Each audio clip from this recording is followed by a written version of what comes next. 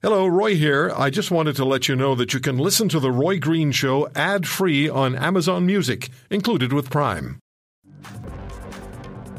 I took my 88-year-old father to Sunnybrook yesterday to get his first injection of the Pfizer vaccine. Once out, he showed me that his second vaccine will not be in 3 weeks, but rather in 4 months on July 3rd, 2021. Question: did the CEO of Pfizer authorize this, or was it a political decision? I'm furious about this situation. I hope that you can address this issue today on your show. Regards, Gus Prokos. Dr. Rao, thank you very much for the time. And what do you make of what you just heard? I think this is turning into a political football that it shouldn't be. Now, I'm an equal opportunity abuser. I'm ready to criticize the government when I'm not happy, but this is a case where I think they're actually doing the right thing. And I'll explain. This is a little bit like utilitarianism, where you say we give the greatest good to the greatest number rather than giving a few perfection. And the actual gain with the second dose, as we're learning more and more, it's substantial, but it's not such that getting 1 dose gives you almost no protection and 2 doses gives you massive protection. And everyone's running around with those initial numbers of 95% vaccine efficacy, which were based on clinical trials with the Pfizer vaccine with low-hanging fruit types of patients, the easiest types of people to vaccinate with no risk factors, not elderly, in a very controlled setting. And we know the real life experience with this vaccine is that it's more like 80 to 90% efficacious. And with 1 dose, in some cases, you're still hitting that 80. So making it a political football isn't a good idea. Another thing that I think is going on is if a shipment of Pfizer vaccine shows up, you'll have a situation where they have under-promised and they'll over-deliver and they'll shorten that interval from 4 months to 2 months, but it gives wiggle room. So I'm not so alarmed by it. I think it's a big story that doesn't deserve so much discussion, but it's too bad that NACI initially said the AstraZeneca vaccine shouldn't be given to older people because it wasn't proven in a population, and then you turn around and have them recommending something that's also not proven. So you get into an optics problem. Like on one hand, they follow evidence when it's available. On another hand, they don't. So it's creating chaos and bad communications. So you don't have any concerns, or don't hear any concerns about an 88-year-old having a second vaccination extended out 4 months? As long as that first dose was given, no, I don't. So the age isn't a factor? Well, the age is a factor for that person to get the vaccine. And if that person gets 2 doses, there's another 80-year-old in the community who didn't get it, who could be hit by the truck of COVID when you're 80. So I think you're preventing more people from seeing it front on, not with the perfection that 2 doses might offer, but this is the middle of a pandemic. It's an emergency, so emergency measures should be deployed. The other thing is the rate of disease is falling in any event. By the time we get to considering second doses, the rates should have fallen further, despite all of the discussion about variants. So I think we all need to calm down, and that includes the opposition party. I think they should be focusing on the lifting of restrictions rather than chasing the vaccine debacle just for the sake of optics, because it's just creating our whole national concern has been, well, I shouldn't say our whole national concern, but our primary national concern has been with those 80 and over. And, yes. And then now we have the National Advisory Committee on Immunization recommending the AstraZeneca vaccine, which you know better than most, not be given to anybody who's over the age of 65. So you have individuals who are between 60 and 64 being vaccinated in different provinces across the country, while the older cohort is waiting. It just doesn't make any sense to me. Well, I wish they had not done that with the AstraZeneca vaccine. There are other countries that didn't do that, and now it's made it a communications nightmare. If they had said, listen, we're not following the label completely with regards to, or the evidence completely with regards to the AstraZeneca vaccine, we're going to give it to people over 80, the urgency is to get people over 80 done, I think we would have had a better communication story. So maybe that should change in the next while to make this go better. That's but isn't it more than a communication nightmare? Because you have 80-year-olds who are not getting the vaccine because NACI, however it's pronounced, the National Advisory Committee on Immunization, have said if you're over 65, you shouldn't get it. So you have 80-year-olds waiting while 64-year-olds are getting it. Yeah, but if people get at least 1 dose, I don't think it's that some people are getting a lifeboat off the Titanic while others are not. So I'm not so worried about this as a problem. So I think at the end of the day,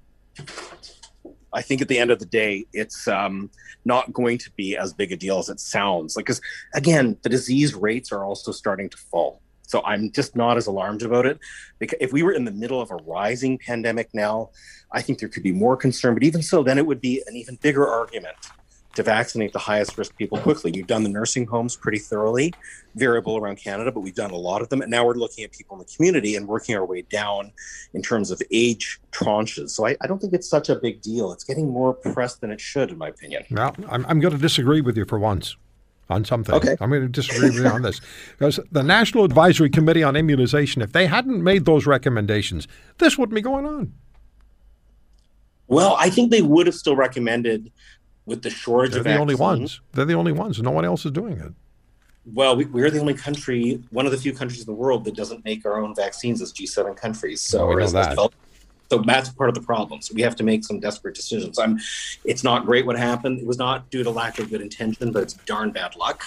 And so in a shortage situation, how do you adapt? I don't blame them for the government and NACI for coming out with the idea that we have to go after the highest risk people as quickly as possible and eking out a limited amount of gasoline to multiple cars rather than letting some cars drive and others not drive, if I can give an analogy. I think it's okay. But I do think this interval is not going to end up being 4 months. I think at the end of the day, people will migrate around the world to all of the other vaccines, the J&J vaccine, and the AstraZeneca vaccine, and that's going to create capacity in terms of the Pfizer vaccine and Moderna vaccines to come to Canada, and it'll probably come sooner. They're probably banking on it, but even if they didn't, I'm not sure 4 months is as horrible as it sounds. The optics are bad because we've had mixed messages. That's the problem. We shall see. You're not going mainstream on me, are you? I'm not going mainstream when it comes to the restrictions. I think Toronto's still being an essential lockdown. That's pretty darn bad. We can talk about that too. Yeah. We shouldn't be laughing, but we have some off-the-air conversations, you and I as well. Look, let's get and we have about 2 minutes here, and a little laughter at tense time is not necessarily a bad thing. You co-wrote an op-ed exactly a year ago, and we have 2 minutes, and I want you to just speak to it, please. You pick out what you want to say, because in the op-ed it was headlined, "Why Draconian Measures May Not Work." Now, this was March the 15th, 2020. What were you saying? What do you want to say a year later?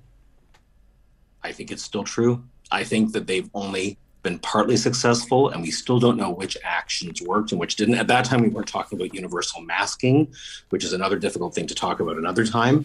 A difficult measure that we have to talk about another time, how we can peel back where and when. But right now, we're all doing what public health tells us to do. I do think what we did say is that this was unstoppable, and it's proven to be the case. A lot of people think, but for this action or that action, that we could have stopped it. If we'd closed the borders, we would have stopped it. Only island nations have been successful in really holding it back, and we'll see how long it works. We discovered that seasonality is a very big player, both against our favor through the fall, and now spring is coming and it's in our favor. So what we do, how much we do something may not be as big a player as other natural forces. And I think that's still what we talked about then. And the other thing we did talk about last year is that long-term care would be the theater of war, and that was where all the effort should go. And it proved to be true that 80% of the deaths happen in long-term care, if I can toot my horn. What I got wrong is that we guessed that England would go the route of Sweden. And in fact, Sweden went the other route. We do have time. We do have time for one more quick comment from you. Let's move ahead to today. And ask you, what do you see for the next 12 months? What do you want to see happen? What's most important that we do, and what's most important that we don't do? The biggest is to learn from our mistakes this round. We repeated the mistakes of the first wave, especially with regards to school closures. My goodness, we can't ever do that again. I don't care if there are variants in schools. We have to stop this business of closing classrooms and closing schools and moving to virtual learning. I think it's a disaster. That's the first thing. The second thing is we have to learn to find more light touch approaches to restrictions if we're going to do them. More like what BC did. If you're in Toronto, you still can't dine in a restaurant. You pick up a coffee, you have to run outside with it. I think it's gone too far. There are other restrictions that are just really, really difficult. You can't go to a gym, you can't work out. So I live in Toronto, but I work in the free area of Halton where you live. And there are two different worlds, okay? I think we need to move to more similarity between how places adopt. So you don't get region hopping and people comparing themselves with others and having mixed messages. I agree that there has to be changes based on where there's more disease and less disease to some degree, but we have to get something more sustainable, if I dare say, a little more Swedish in our approach. If you want to hear more, Subscribe to The Roy Green Show on Apple Podcasts, Google Podcasts, Spotify, Stitcher, or wherever you find your favorites. And if you like what you hear, leave us a review and tell a friend. I'm Roy Green. Have a great weekend.